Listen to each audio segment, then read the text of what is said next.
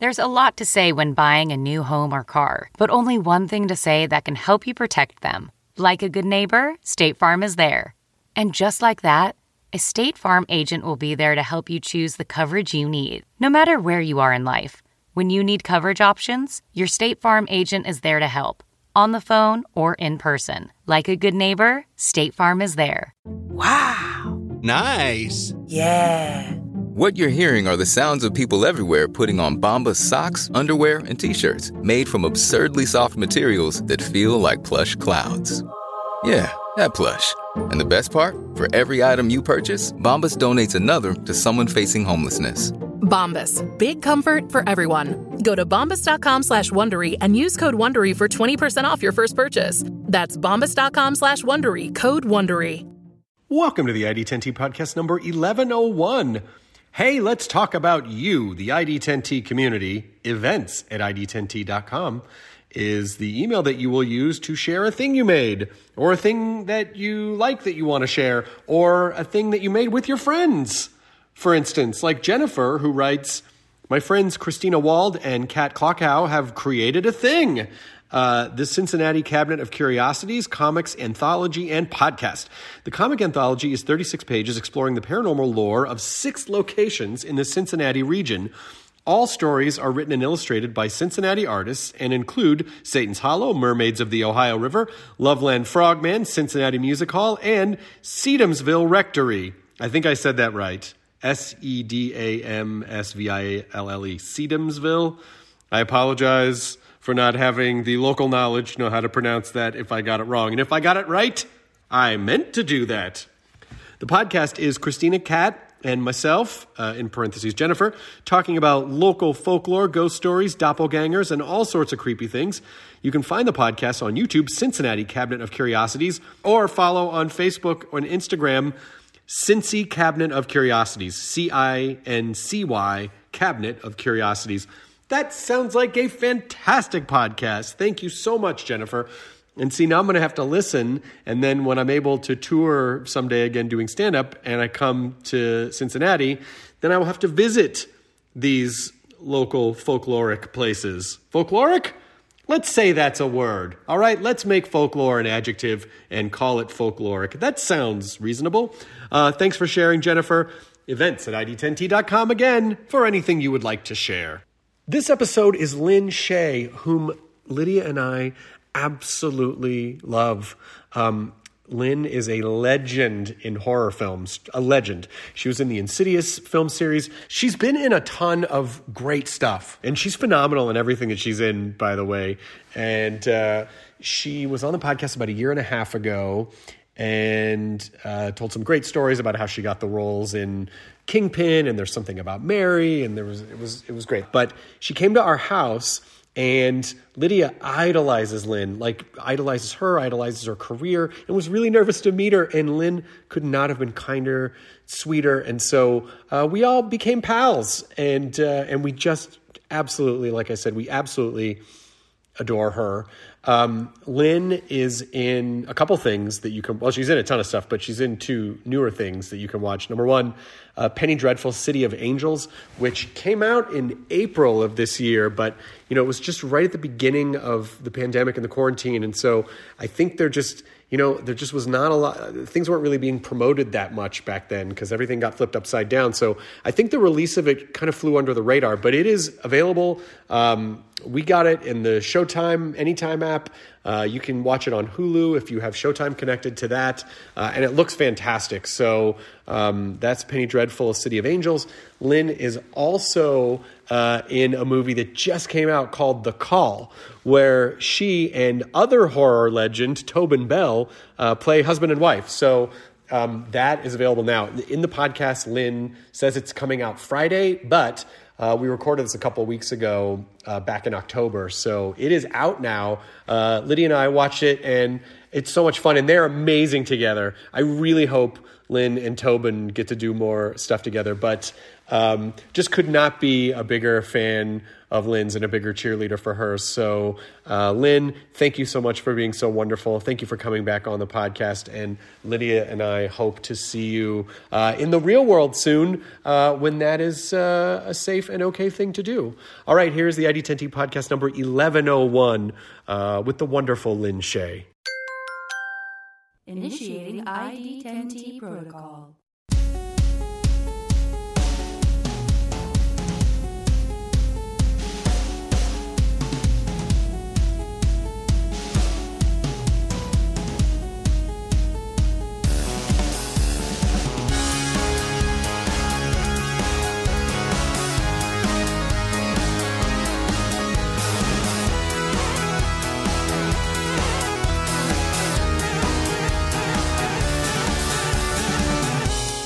Pandemic hairdo. Oh, look at me. I'm in a hat. I haven't shaved in days. I'm wearing a Oh, come on. You're a dude. You're a handsome guy. Get over it. You know what? This is we're in the age of like of all the things this year, it's like, hey, maybe, like having to present ourselves every time we leave, that maybe that's not as important anymore. Maybe there are other important things in the world.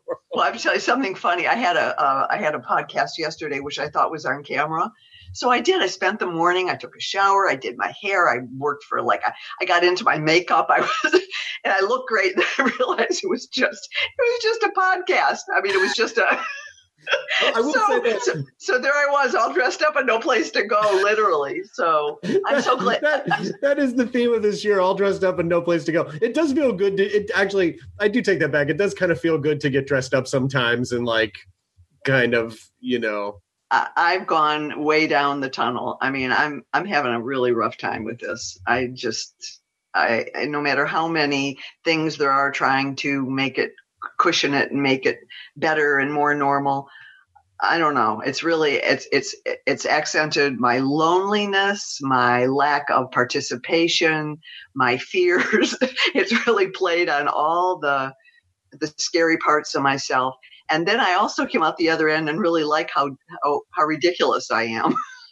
I finally go, okay, this is me. It is that balance, it's trying to find that balance in a situation that we can't control, and also facing the fact that the amount of security and control we had before was kind of an illusion. And so now it's like, shit. Well, if we're not and also defining ourselves by what we do. And if we're not what we do, if we're not right, our careers or whatever, who are we?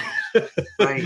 And my dog, it's like my dog and my cat are the ones defining me the most. I mean, well, because you work a lot and you like to work on a lot of different things. And I imagine that, have you done any productions since quarantine? We did. I did one day on a film called American Boogeyman, where I played Ted Bundy's mother, which was really, really fun. And it was Daniel Farrand is the director, and a really nice guy. It was the first day, literally, that films were being allowed to even have anything happening. And I was their first day of shooting, and all the COVID stuff was in place with everybody with the shields and the gloves and the hand. I mean, it's just fatiguing, but I was so happy. I loved the role, and I had a great scene. It was just one really long scene. And so once I was doing the work, it was business as usual. And then as soon as that was over, suddenly, the science fiction took over, right, with everybody in there. So, and it was done very safely. I mean, as safe as you can be, with a lot of people around. And I'm also doing a video game, which I'm not supposed to say too much about, but I've never done motion capture and all that stuff. So that's been really kind of wild and fun. And I've just done a couple days on that. And Penny Dreadful wrapped literally 1 week before the pandemic. Oh my gosh. And there was supposed to be a second season, which I was a part of, and it got canceled by Showtime. Oh no, I'm so sorry. Yeah, that's been I've seen that happen to several people, and also several friends of mine, where the studios are just freaking out and losing money, and so they just start, chopping stuff, hacking left and right. And it's sort of a strange. It's the most beautiful show. It's if you can see it, you should. It's 10 episodes, and it's called Los Angeles City of Angels, Penny Dreadful. It's their 4th season. John Logan, who's the original producer director of the first 3 years of Penny Dreadful, wrote it and overlooked and directed a bunch of the episodes. It's exquisite. It's sort of like, it's like television opera in a way. His writing is I mean, I've never really said this to John, but his writing is sort of like American Shakespeare. It's and you have to say it to the letter. He made that very clear. You do not change a word or any punctuation. It is what it is. And you express in your way what he wrote. It was for me a scary adventure because I haven't done much television, and it's still, even though it's Showtime, it's still television. You still get there and they're ready, and you're. Am I hearing? Where's my thing? Do I have my other thing? And my other thing in action? Okay, we're on to the next scene. It was kind of. So it had kind of harrowing moments for me professionally, which I learned a lot. Actually, I learned a lot about my own fear. Well, but these limited, like these season-long arcs are basically like long-ass movies, like they're shot like film and chopped up in a way, like they're obviously serialized and then self-contained. Totally. So you're really shooting, like an 8 or 10 hour movie. It's absolutely true. And Nathan Lane and I play Nazi hunters. It's 1938 Los Angeles. Oh my God. Is this out? Out, and I don't know what happened with promotion, what happened with them. It just sort of went under the radar, but it's and Natalie Dormer from Game of Thrones plays 4 different characters. Oh my God, she's great. Yeah, it's really exquisite. Lynn, my wife and I are going to watch the shit out of that because binge on. I mean, it's really worth it. It's a fantastic show, and it's so upsetting. And it's this takes place LA 1938. They built Los Angeles 1938 on a set in Santa Clarita. They turned the old Hopalong Cassidy studio into Los Angeles 1938, and it was, I'm telling you, to the nth degree, the beauty of the set design, of wardrobe. It was the most beautiful. To me, I said it's like watching opera almost. It's bigger than life. The story is sort of metaphorical and metaphysical and kind of horror couched within Los Angeles 1938, what was happening in the barrio with the Hispanic community being run out by big business and by the road companies and the graft of the mayors of the city. And it's just... I mean, really exciting. By the way, you should have written copy for the promotional materials. Metaphorical, it's metaphysical. Like like everything you were saying. Like, oh my God, we have to watch this. I mean, it's true. Maybe they should have. Maybe they should call me next time.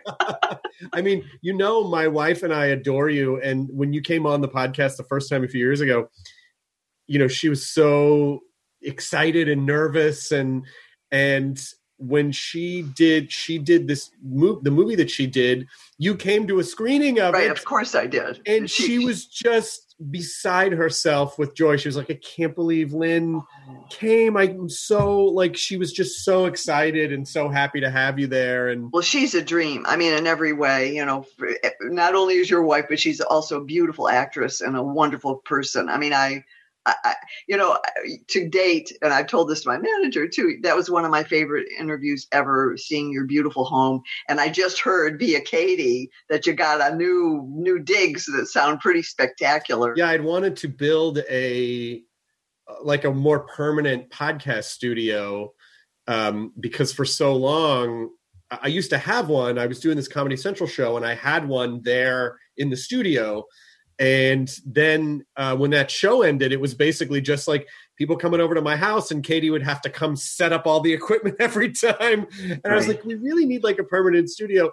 And so we kind of got one up and running and then boom, no one goes anywhere. So, but I have to say, we're incredibly fortunate that we live in an era where where we have technology that can allow us to, at least communicate with people and connect and do this via Zoom. So at least we didn't have to shut the podcast down. No, I'm with you. I mean, it's really a whole new mindset of how you communicate and what you can expect from people and what you can expect from your own kind of emotions. I feel very isolated, even though, I mean, I can go out, put my mask on, and I go to Ralph's, woo, that produce aisle is so hot. But about a year ago, I was like, hey, going to Premier's now, like, hey, Ralph's has some new pears. Really? And they're and they're not overripe yet. Hurry. I'm going to a pear. What do I wear to the pear premiere? Really?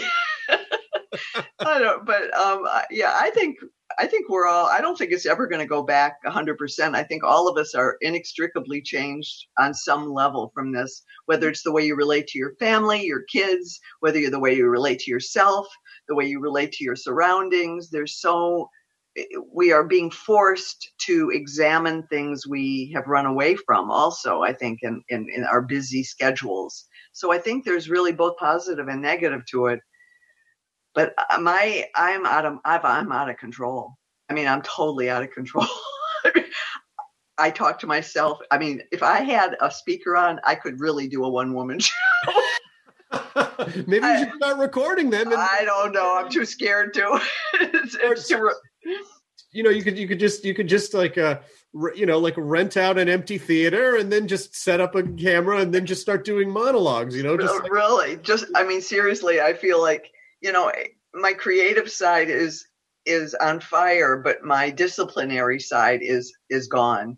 You know what I'm saying? Talk to me about that. I would love to hear that because I have not felt creative at all. I haven't. I've decided that I'm just kind of giving into I think this is more of a period of study. I'm learning instruments and learning languages and wow. I've barely written anything. So I would love to hear, the creative fire and then how that plays into where the lack of discipline comes in that you think.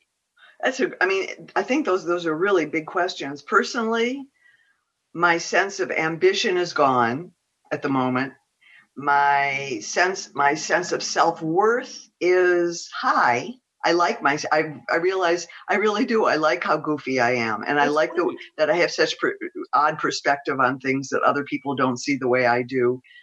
I'm proud of the truth teller that I seem to have become. I have very little censorship, sometimes to a fault. I mean, where I just tell people what I think, for better or for worse. And then I always apologize. I do have a strong sense of apology. But in terms of creativity, I have done nothing creative except my house has been incredible. I've enjoyed being outside in my yard, fixing fountains. I'm a little bit of a carpenter. I mean, I love fixing things and I love tools and I love arts and craftsy things. I've been ordering paint and paintbrushes online and painting my little Buddha outside, painting my fountain and that kind of thing. But I haven't written anything other than letters to people. And in terms of I realized I'm sure there's a lot of people who are writing scripts and why aren't I doing that? But I think ambition is the word. I'm not at all connected to me moving forward in my career. My career I hope it's good. I hope it'll carry me through. But you're learning languages. I wouldn't begin to have the impetus or self-discipline to do that. I think it's a distraction technique though, because what you're getting from it. I mean, distraction or none. But that's kind of what the thinking was. It was just like, well, I can't go perform and I'm not really, working in the way that I'm used to working because everything's kind of morphed. And again, I'm lucky that I'm able to do a considerable amount of work from home. But I think a lot of that, it's just become sort of a passion of I'll just learn. I want to learn something. And so I'm compelled to do it. There's not really an end game with it other than like, well, if I can't be creative, rather than sitting around and being depressed, I'm just going to try to learn something, because that kind of stimulates I feel like I'm doing something.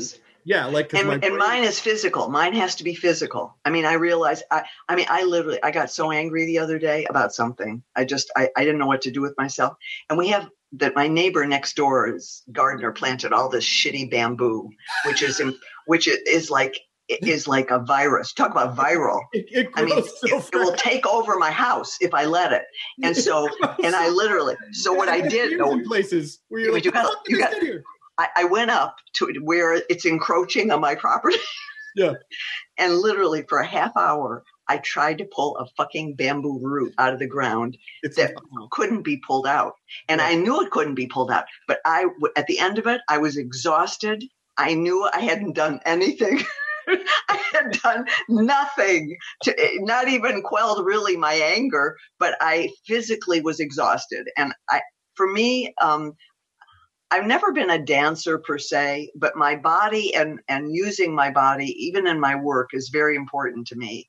And I am a dancer, sort of. I express myself physically as well as vocally, or, and emotionally, really. And this for me was I just pulled and screamed. I mean, it was like a crazy person. I mean, my neighbors had heard me. They might have called somebody. But at the end of it, I was, okay, I'm good. So came back in the house, drank some water, and answered some emails. It was like Lynn Shay's bamboo therapy. Yeah. What makes a life a good one? Is it the adventure you have? Or the friends you find along the way? Maybe it's pursuing your passion while striving to protect, defend, and save what you believe in every single day.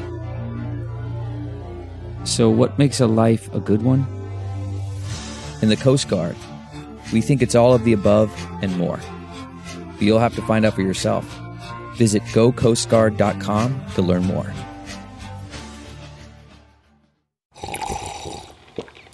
That's not just the sound of that first sip of Morning Joe. It's the sound of someone shopping for a car on Carvana from the comfort of home. That's a good blend. It's time to take it easy, like answering some easy questions to get pre-qualified for a car in minutes. Talk about starting the morning right. Just like customizing your terms so your car fits your budget. Visit Carvana.com or download the app to experience car shopping the way it should be. Convenient, comfortable. It's like Mark Rydell, who's a wonderful director and who was one of the moderators at the Actors Studio. I remember during one of the sessions, he said, for an actor, we talk about how can you manifest anger and how can you manifest. He said, if you want to get angry, try to open a closet door from the wrong way as hard as you can and don't give up. And that's what this was. That was me like, I know I'm not going to get this fucking root out of the ground, but I am going to pull. But I was like a dog. I became a total animal. Maybe don't tell anybody that. I don't know how to, the only thing that I've ever known to do with bamboo that's getting out of control is just because the other thing that happens with Birds of Paradise too. It is almost unkillable. You have to somehow burrow into the earth, but if there's even a slight bit of the root system left, it'll still come back. It just comes back. You're like, where the fuck does this come from? And that's like ferns. Ferns are like that too. When you have a yard with, and so my therapy, that for me, rather than sitting down and writing something or being creative in any way that has to do with my career, this is how I make myself feel better. I go out in my yard and I dig and I plant things, or I fix this, or I find ways to, what did I do the other day? Oh, I don't know. I just have all these little fountains all over, and I had to go clean all the pumps. You have to unplug everything. You have to undo everything, and you get the little brush, and there's something very satisfying about the physicality of it for me. But I've done nothing constructive. But that's all. But that's what you can control. That's what you can. That's exactly right. That's exactly right. You can. These are the garden. These are the things I can control, and I can't control anything else. So the things that have a beginning, a middle, and an end physically give me a sense of peace. Well, and I really do believe that eventually, you're right. There's definitely, how can you not be changed by something like this, or the way that or the way that businesses or the way that business is done, or the way that, like, you know, people interact or whatever. But I do think, you know, if what I'm reading between the lines a little bit is like, your career is not over. You're going to work. Like, people love you. They love working with you. You're just legendary. Like, you produce, you know, like, so I really feel like you're going to be fine. I really do. I hope so. You know, I mean, I love what I get to do.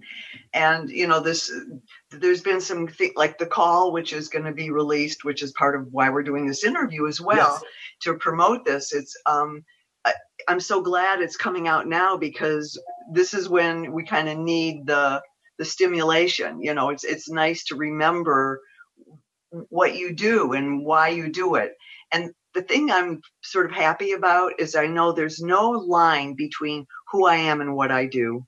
I mean, I really am. And I think that's why my characters are successful on some level. There's no separation. I tell as much the truth as I have in me within telling the story I'm supposed to be telling, as I do in playing with my dog. I mean, nothing changes for me. And I love the participation and the camaraderie and the interaction between, you know, the director, the actor, the producer, the screenwriter. You know, that kind of community to me is comfort. That's my family. And it's gonna make me cry, but that's truly what I still need. I miss my family.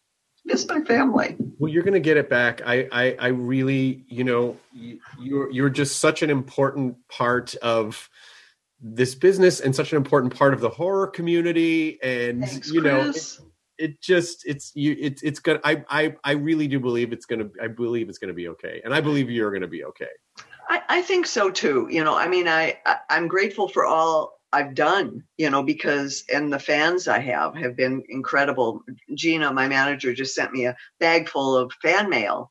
And boy, oh boy, if I ever want to feel good, I mean, people write 3-page letters about what they've seen me in and how they feel about it and how it made their kid feel. And I mean, it's really extraordinary, the outreach that art has. You know, it's not just being an actor. I mean, we as artists in this world have a real responsibility. We're communicators in the best sense, because people can't always hear what people say. But if it's in a story and it's on screen, they hear it and it goes in. You know, otherwise it can be, no, I don't want to know about that. I don't want to talk about that. I don't want to hear about that. So we really are the richest communicators of truth in a way to people. And I can't, that I'll never give up. I never thought of it that way before, but you're absolutely right. You know, as an actor, your job is to be a truth teller from the point of view of whatever your character's point of view is. Even if it's like, okay, well, no, I'm not an evil spirit who is, you know, haunting people who wronged me. However, I can find the seed of truth in that and express that, you know, in a truthful way, which I think is, you know, when you're talking about blurring that line between your true self and what you bring to the screen, it definitely feels like that's kind of what you're talking about. It's like, well, to be a really good actor means to be a really good truth teller, because you can tell when someone's not telling the truth on screen. You can just tell. Yeah, you know? 100%. So I'm very grateful if that's part of whatever that gift thing is, you know, that I can do. I'm forever, and you know, I'm forever grateful, and I love it. I want to, and please just, you know, stop me if this pep talk is annoying, or if you don't want it. But I just, you're the same person who, like, did all the crazy makeup and showed up, you know, to the Farrelly Brothers for that audition, and you have such an incredible will and determination that you know, I hope you also have faith in the fact that you're gonna fucking figure this out. Like, you're gonna be good. You are good. And so I just, you know, I understand that it's hard now because we're sort of stalemated, but I just have so much faith and belief in you. Thank you, Chris. That means a tremendous amount to me. I mean, it really does, because you're a real seer. You know, you also have you're a gifted speaker, but you also see into things in a way that a lot of, you know, broadcasters, moderators, podcasters, it's nothing superficial. And I really thank you for that. I feel like that's true. And if anything, I'm honing my individuality. Well, and also like it, not to minimize everything that's going on by any stretch of the imagination, but I also do believe that this experience will serve you in some artistic way in the future. I agree. I think that is true. The good news is, or we hope the good news is, that let's see what's going to happen next. That really there's so much ahead of us. And I got to remember that too, because every day feels like, I'm not the first one to say it, feels like Groundhog Day. I mean, it's sort of, and then something flies in and there's like, whoa, what just happened? Like, whoa, oh, that was just something else, besides my routine. And we forget that I've sort of forgotten sometimes that the world has all this stuff going on and things. It's like comets, fly past you, and they will continue to do that no matter what. And we got to keep our eyes and will open to everything around us still, no matter what it is. I mean, it's interesting, the things that change your day, even on a walk with the dog, depending on what you see out there, if your eyes are open. Right. What are you noticing? Who did you, there's all kinds of stuff to keep you wide open, to keep the flower petals open. Yeah. And it's easier to shut down because it's easier to shut down. It's easier to just kind of sit in a heap and go, well, there's nothing to do today, and sometimes that's a relief too. I mean, I've had days in bed where I just go, I'm going to go take another nap. Yeah, and by the way, that's not the lazy thing anymore. Like, that's the responsible thing. Right. You're the responsible citizen by go take a nap. So you actually can feel good about that. Like, you don't have to feel good. Before, you just felt like, now I'm a slacker. Yeah. Now it's like, no, I'm a responsible citizen. I'm being responsible. Being alone too is very, I think about, families and that being sort of shut in together and how that changes the dynamic of a family.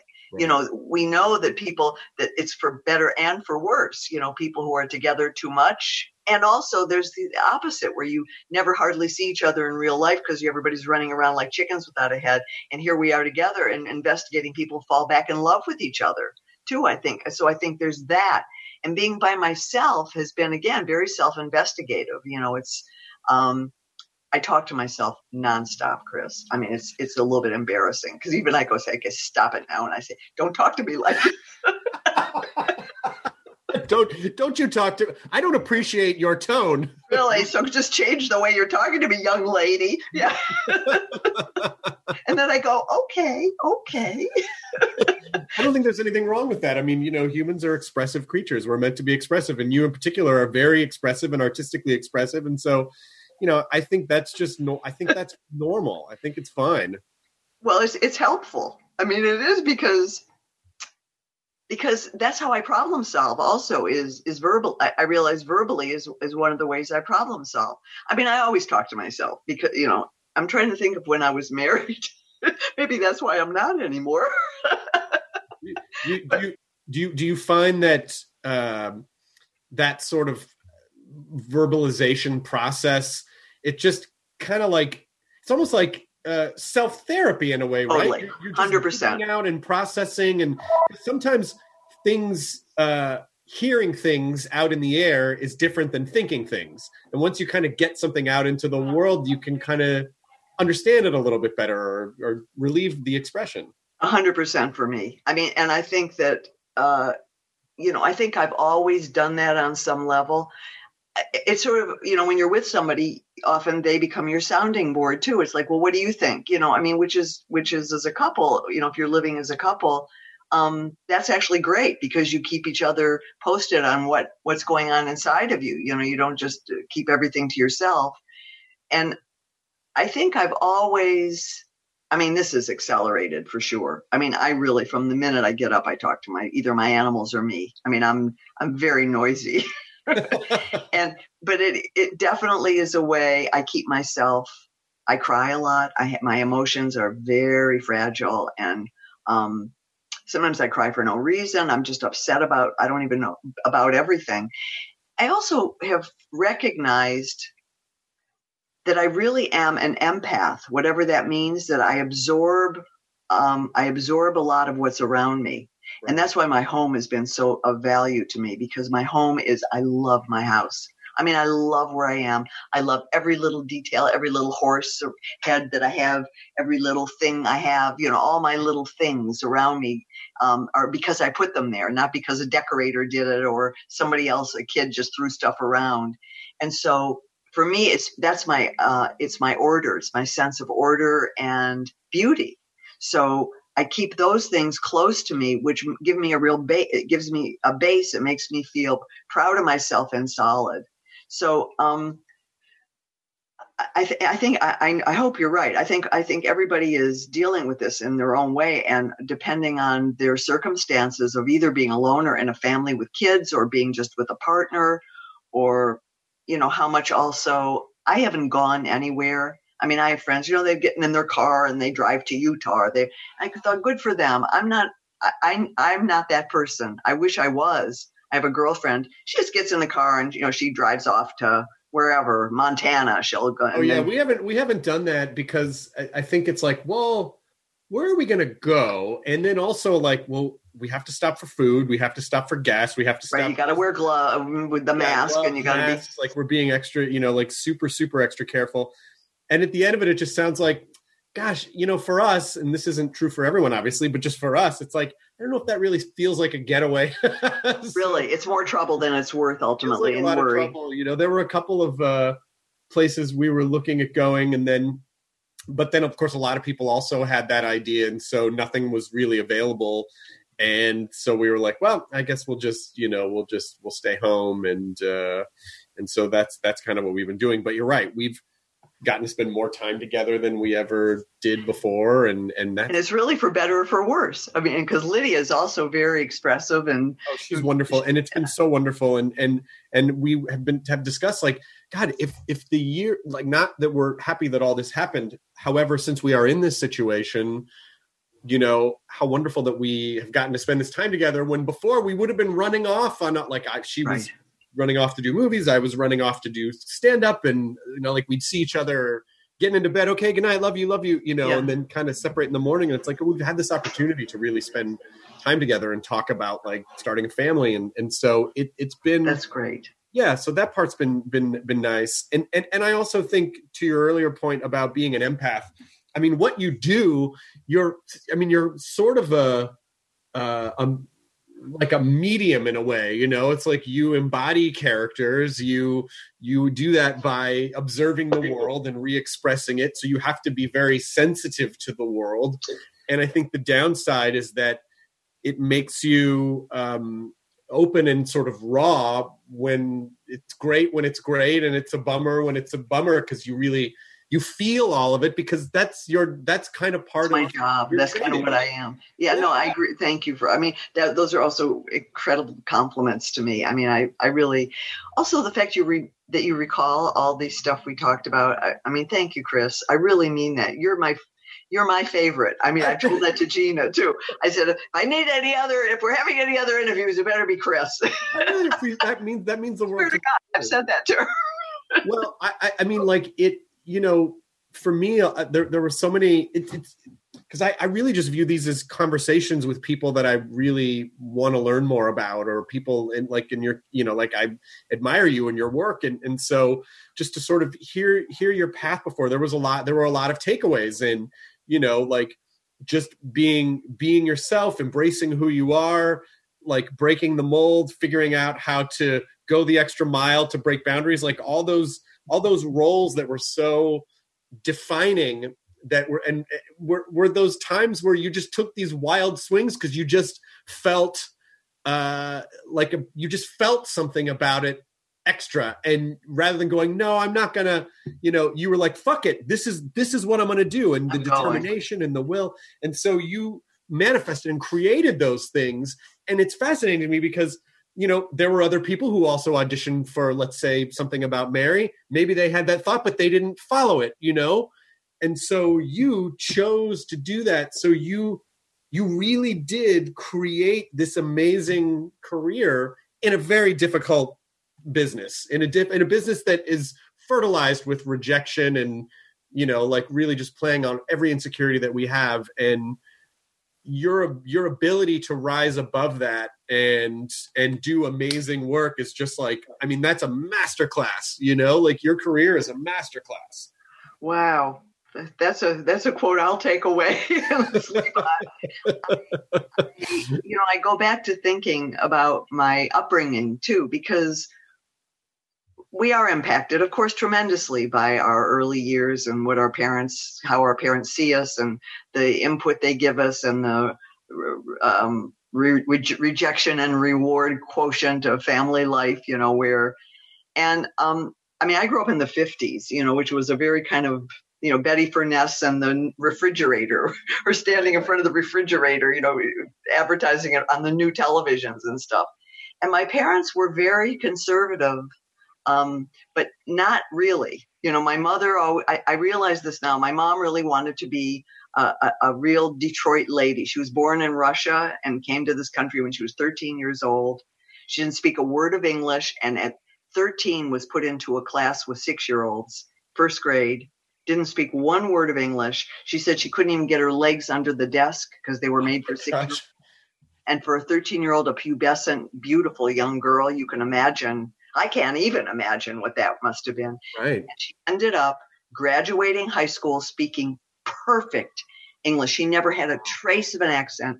At 17 years old, she graduated 12th grade, going from first grade to 12th grade in 4 years.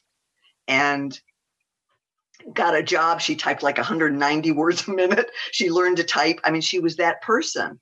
And you would never really have known that when you talk to my mom, you know, because she was just my mom. But when I think about the drive that's almost genetic, I mean, there must be something to that. I mean, I don't think they can isolate the gene. And my dad, too, was one of these people who just took the next step and the next step. He always used to say, you're like a pigeon. You put one foot in front of the other and you just keep, you know, going forward. And so the little lessons, he also had a saying, said and done. There's a Yiddish expression. We're Jewish. And there was a Yiddish expression, gezucht and getan, which means said and done. And that's still something that haunts me. You say you're going to do something, you do it. Whether it's you say it to yourself or you say it to somebody else. You say it, you do it. And I feel like the fabric of my family sort of supported me and allowed me to sort of grow outside of that, like have tendrils, you know, growing outside of that fabric. And I have, for whatever that is, I do have a surety about what I want, not always how to get it, but once I start moving forward, it's like pulling the bamboo out of the ground. Whether I get it or not, I'm going to keep trying. Right. And most gratefully, a lot of roots come up. You know, you can pull a lot out. There's some you got to go, all right, I gave it my all and I'm done. And I mean, you have to, you know, when to hold and when to fold. That's also something to know. But the one foot in front of the other thing, which is, you know, very, very close to like one day at a time, which is, yep. You know, but the one foot in front of the other thing is such a elegantly simple way, when you're feeling overwhelmed, to just strip all the other stuff away and just go one foot in front of the other. Today, what can I do today? Well, I can go and clean out a fountain, or I can go dig out a weed, or I can go do something, and that's the one foot in front of the other.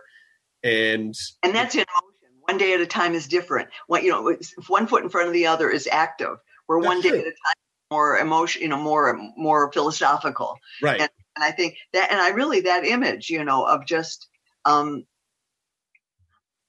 gotten old, for real. I've gotten old, and I go, and especially this pandemic, I go, oh my God, where did that come from? And, you look, where is it? Why did I get that from? Because I spend so much time with myself. Yeah. And yet I have zero sense of my own age, all I have a sense of is now. That's kind of like, and I talk to myself to create a joy factor often.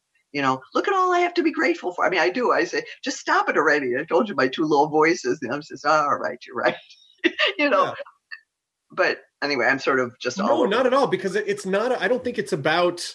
Everyone's going to have doubts, and everyone's going to have days where they feel like everything's insurmountable, and everyone's going to, a lot of people are going to talk to themselves. It's just, then what do you do with it once you're in that situation? You can obviously feel it, and there are a lot of mindful practices that say, like, listen, if your body's trying to feel something, just allow yourself to feel it, live in it for a minute, and then acknowledge it and then let it go.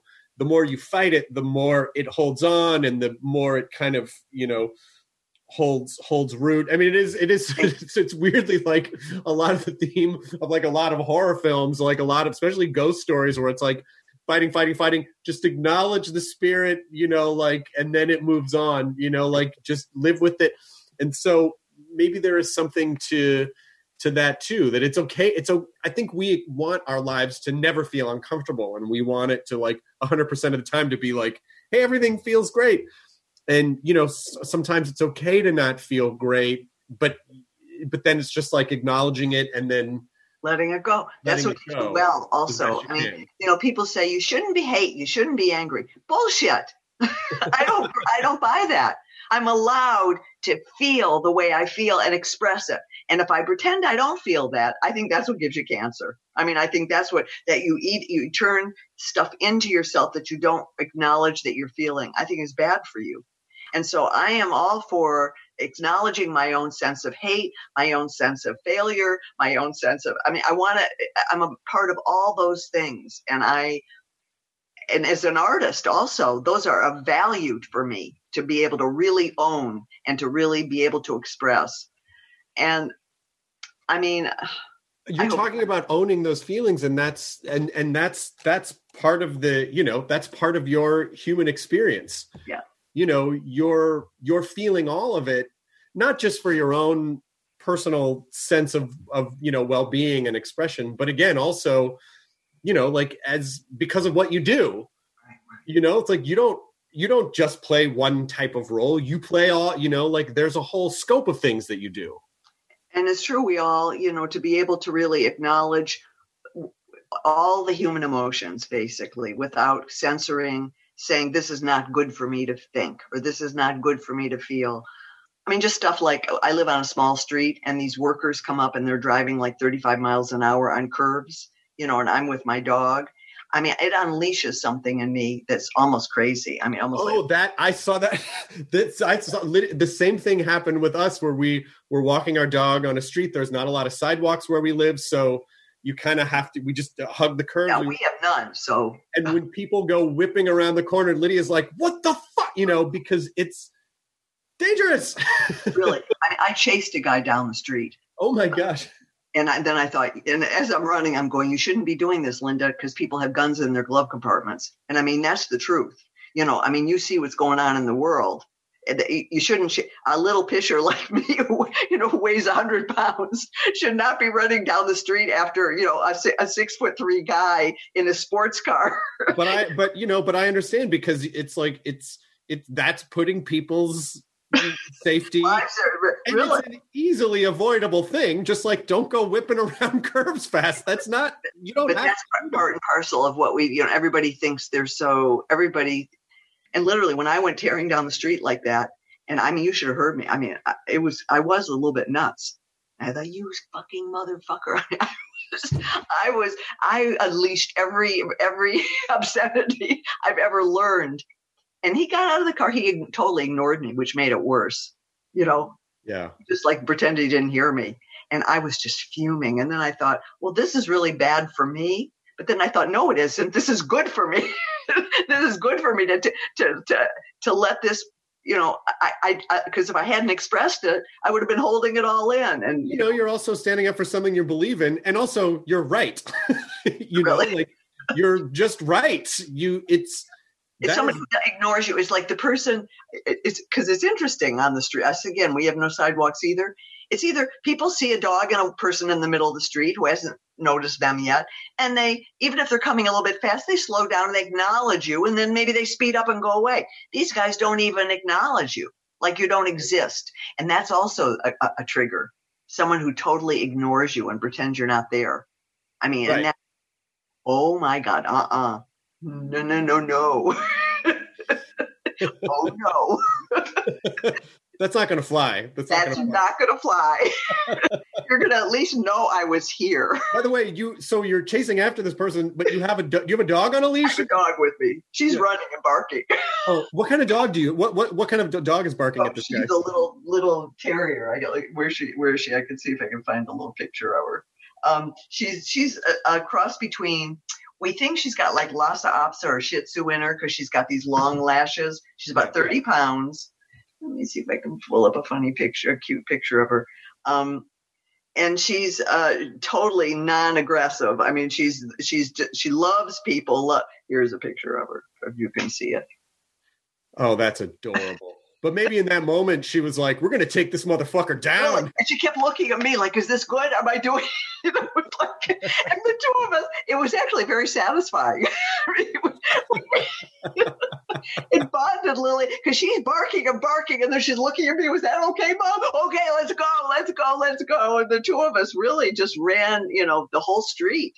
And it's usually, and there's people who don't live on the street, obviously. There's a lot of workmen who come up here. There's all this construction going on at the end of the street and somewhere else on the street.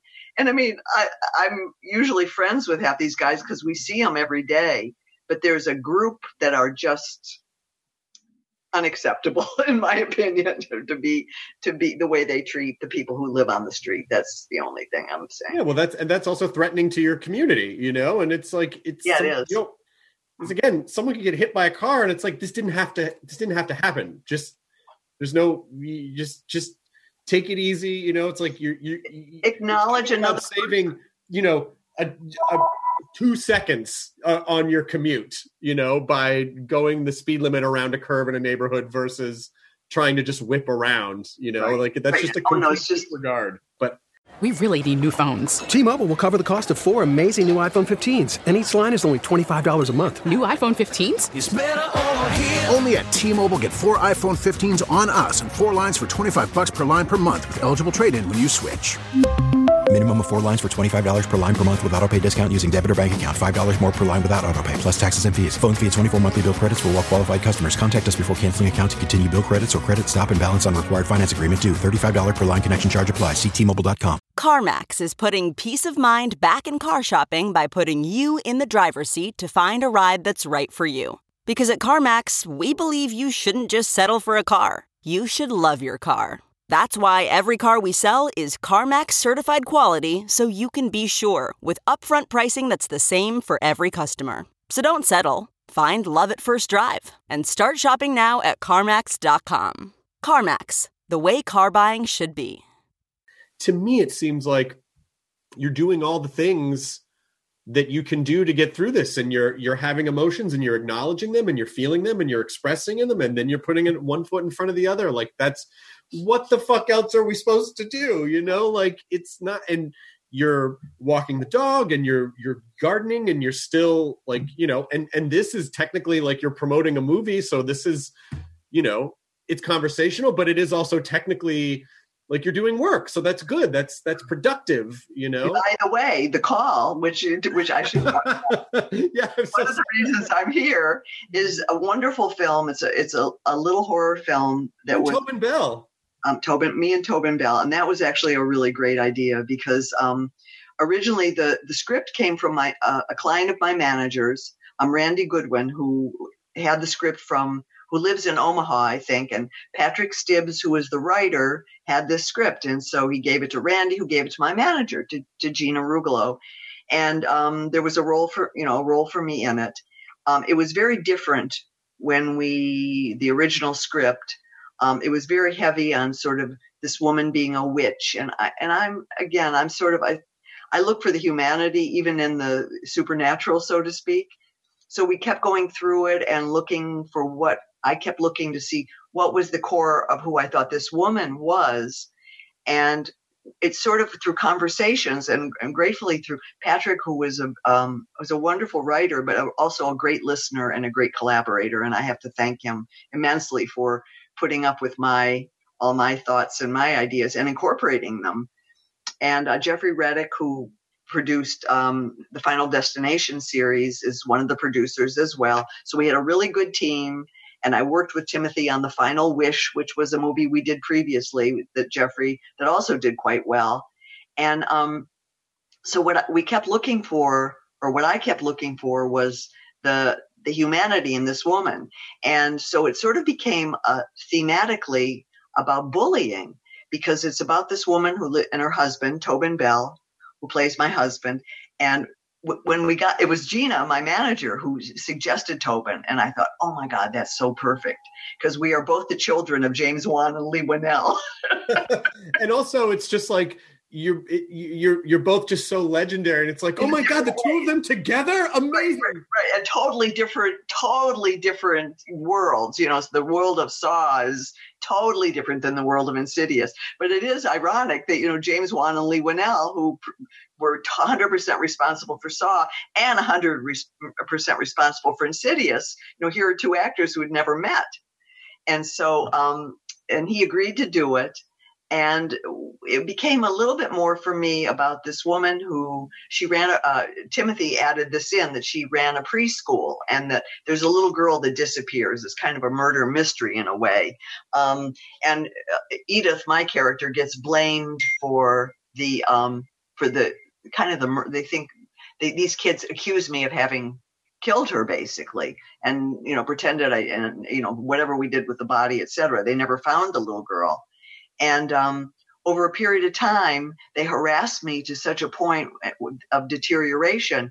And instead of me being in my head, instead of her being a witch, with chanting and doing this thing, that the deterioration that these kids, the deterioration that they bestowed on her as she got lower and lower and lower, she kind of went to witchcraft as anything to help herself, kind of.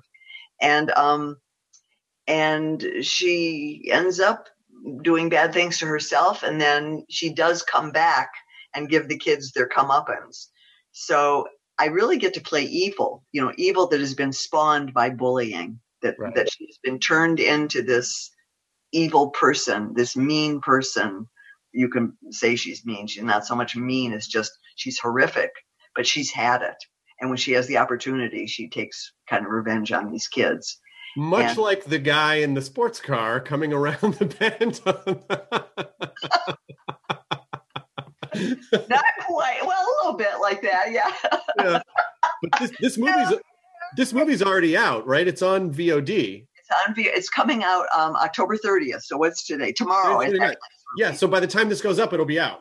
Yes. So it's on all the platforms. I don't even know what all that means, to be honest, but it's on VOD and on digital. And actually, Timothy wrote me what I'm supposed to say.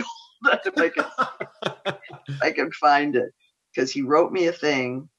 Let's see, from Timothy. It's going to be, it will be Friday, this Friday, Apple TV, Amazon, Vudu, that's VUDU, Google Play, Fandango, and Fandango Now, and the main digital ones, which will be on demand as well for TV.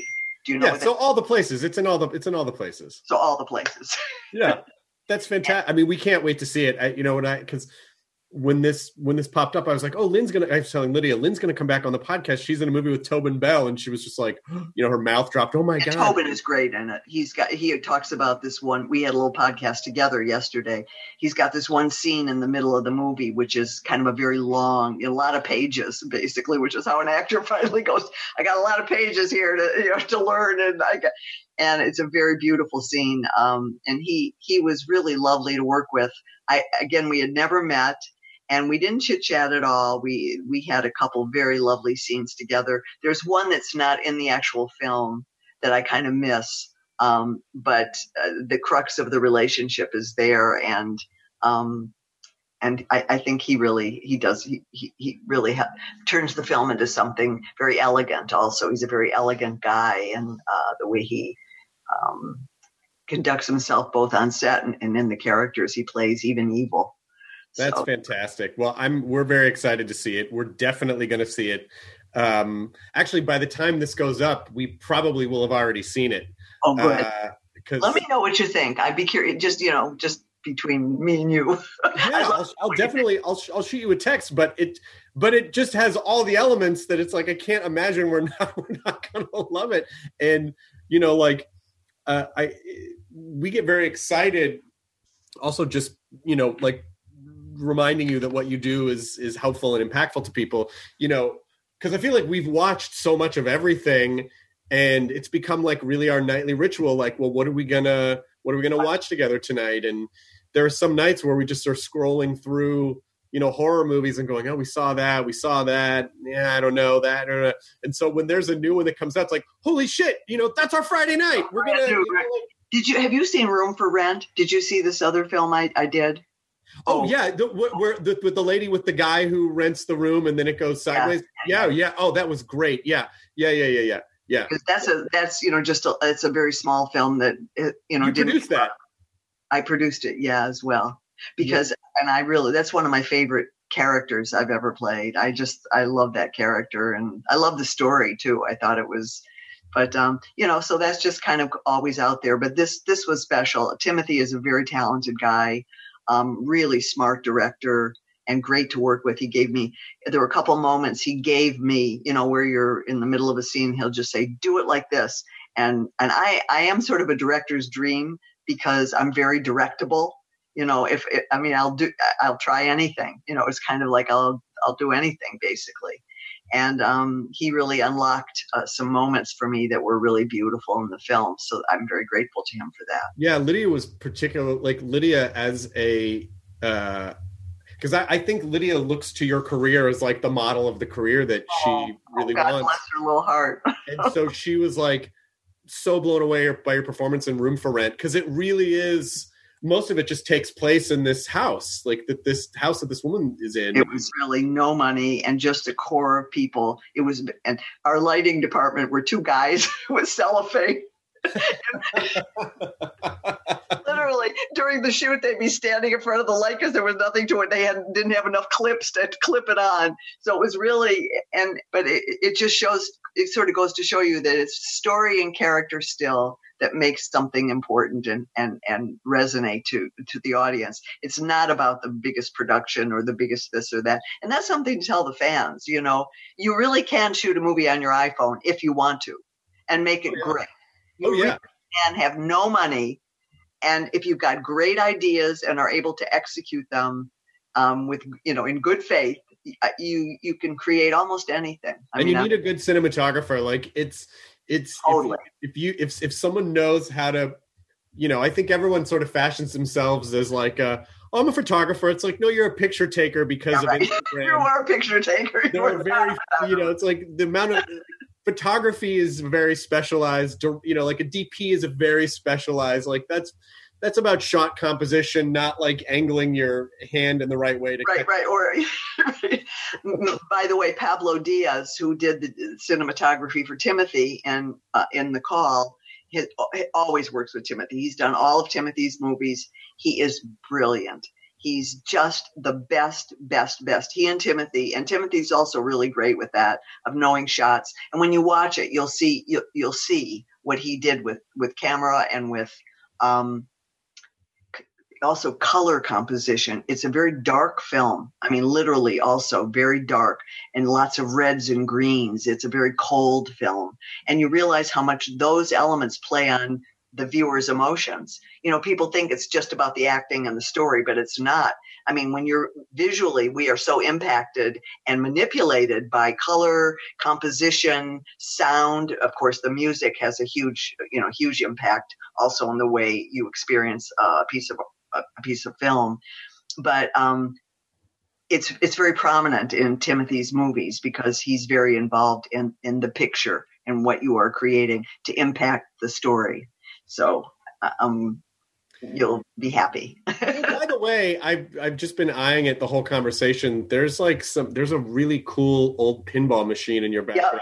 Yep. And you gotta come to my house when this thing's over. I would love to. I see at least two machines there, maybe. Yeah, one is Lord of the Rings. That's the one in the far one, and this is an old '60s that we got at an auction. A theater. We had a theater company when I first met my husband, actually. And there was a raffle, and this was one of the raffles. It doesn't work right now. It lights up.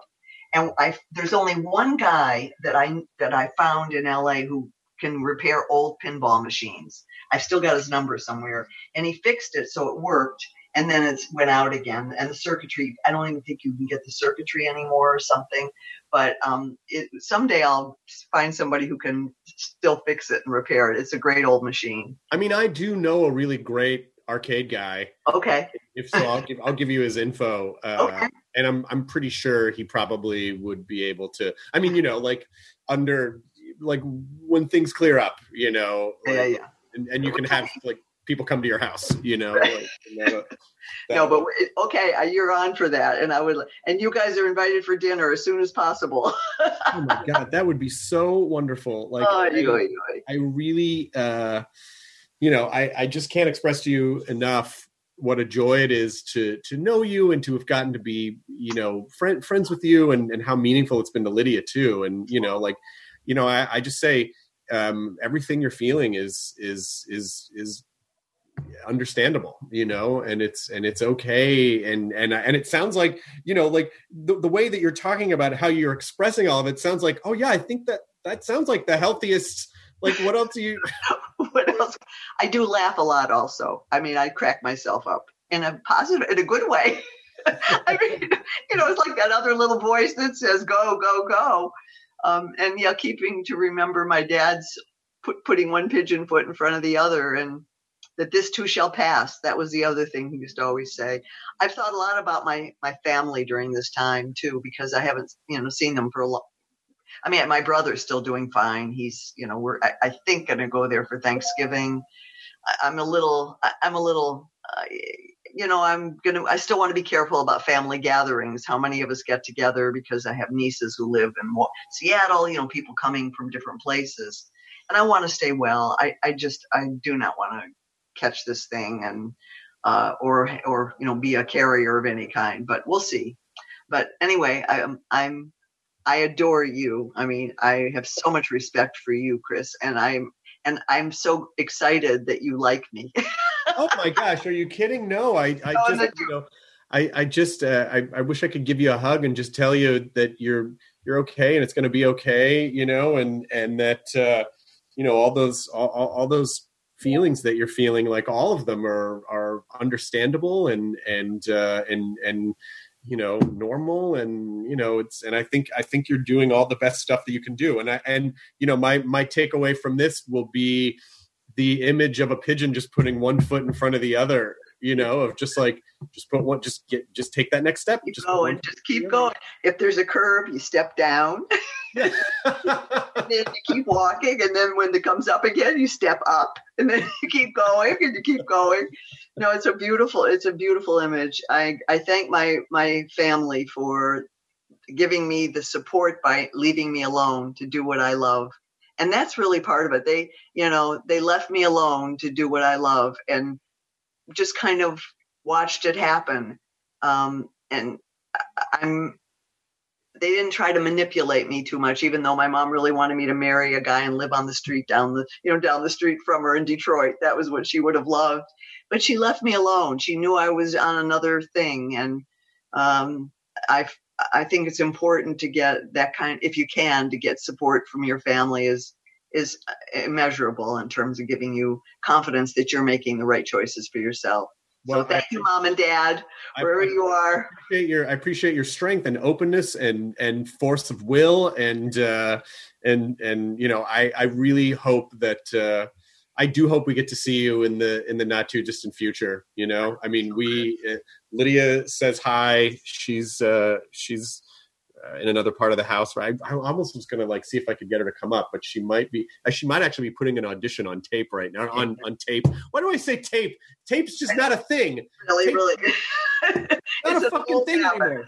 But that's just what we used to call it. It's on tape. She's doing it on tape. No, she's doing it on her phone.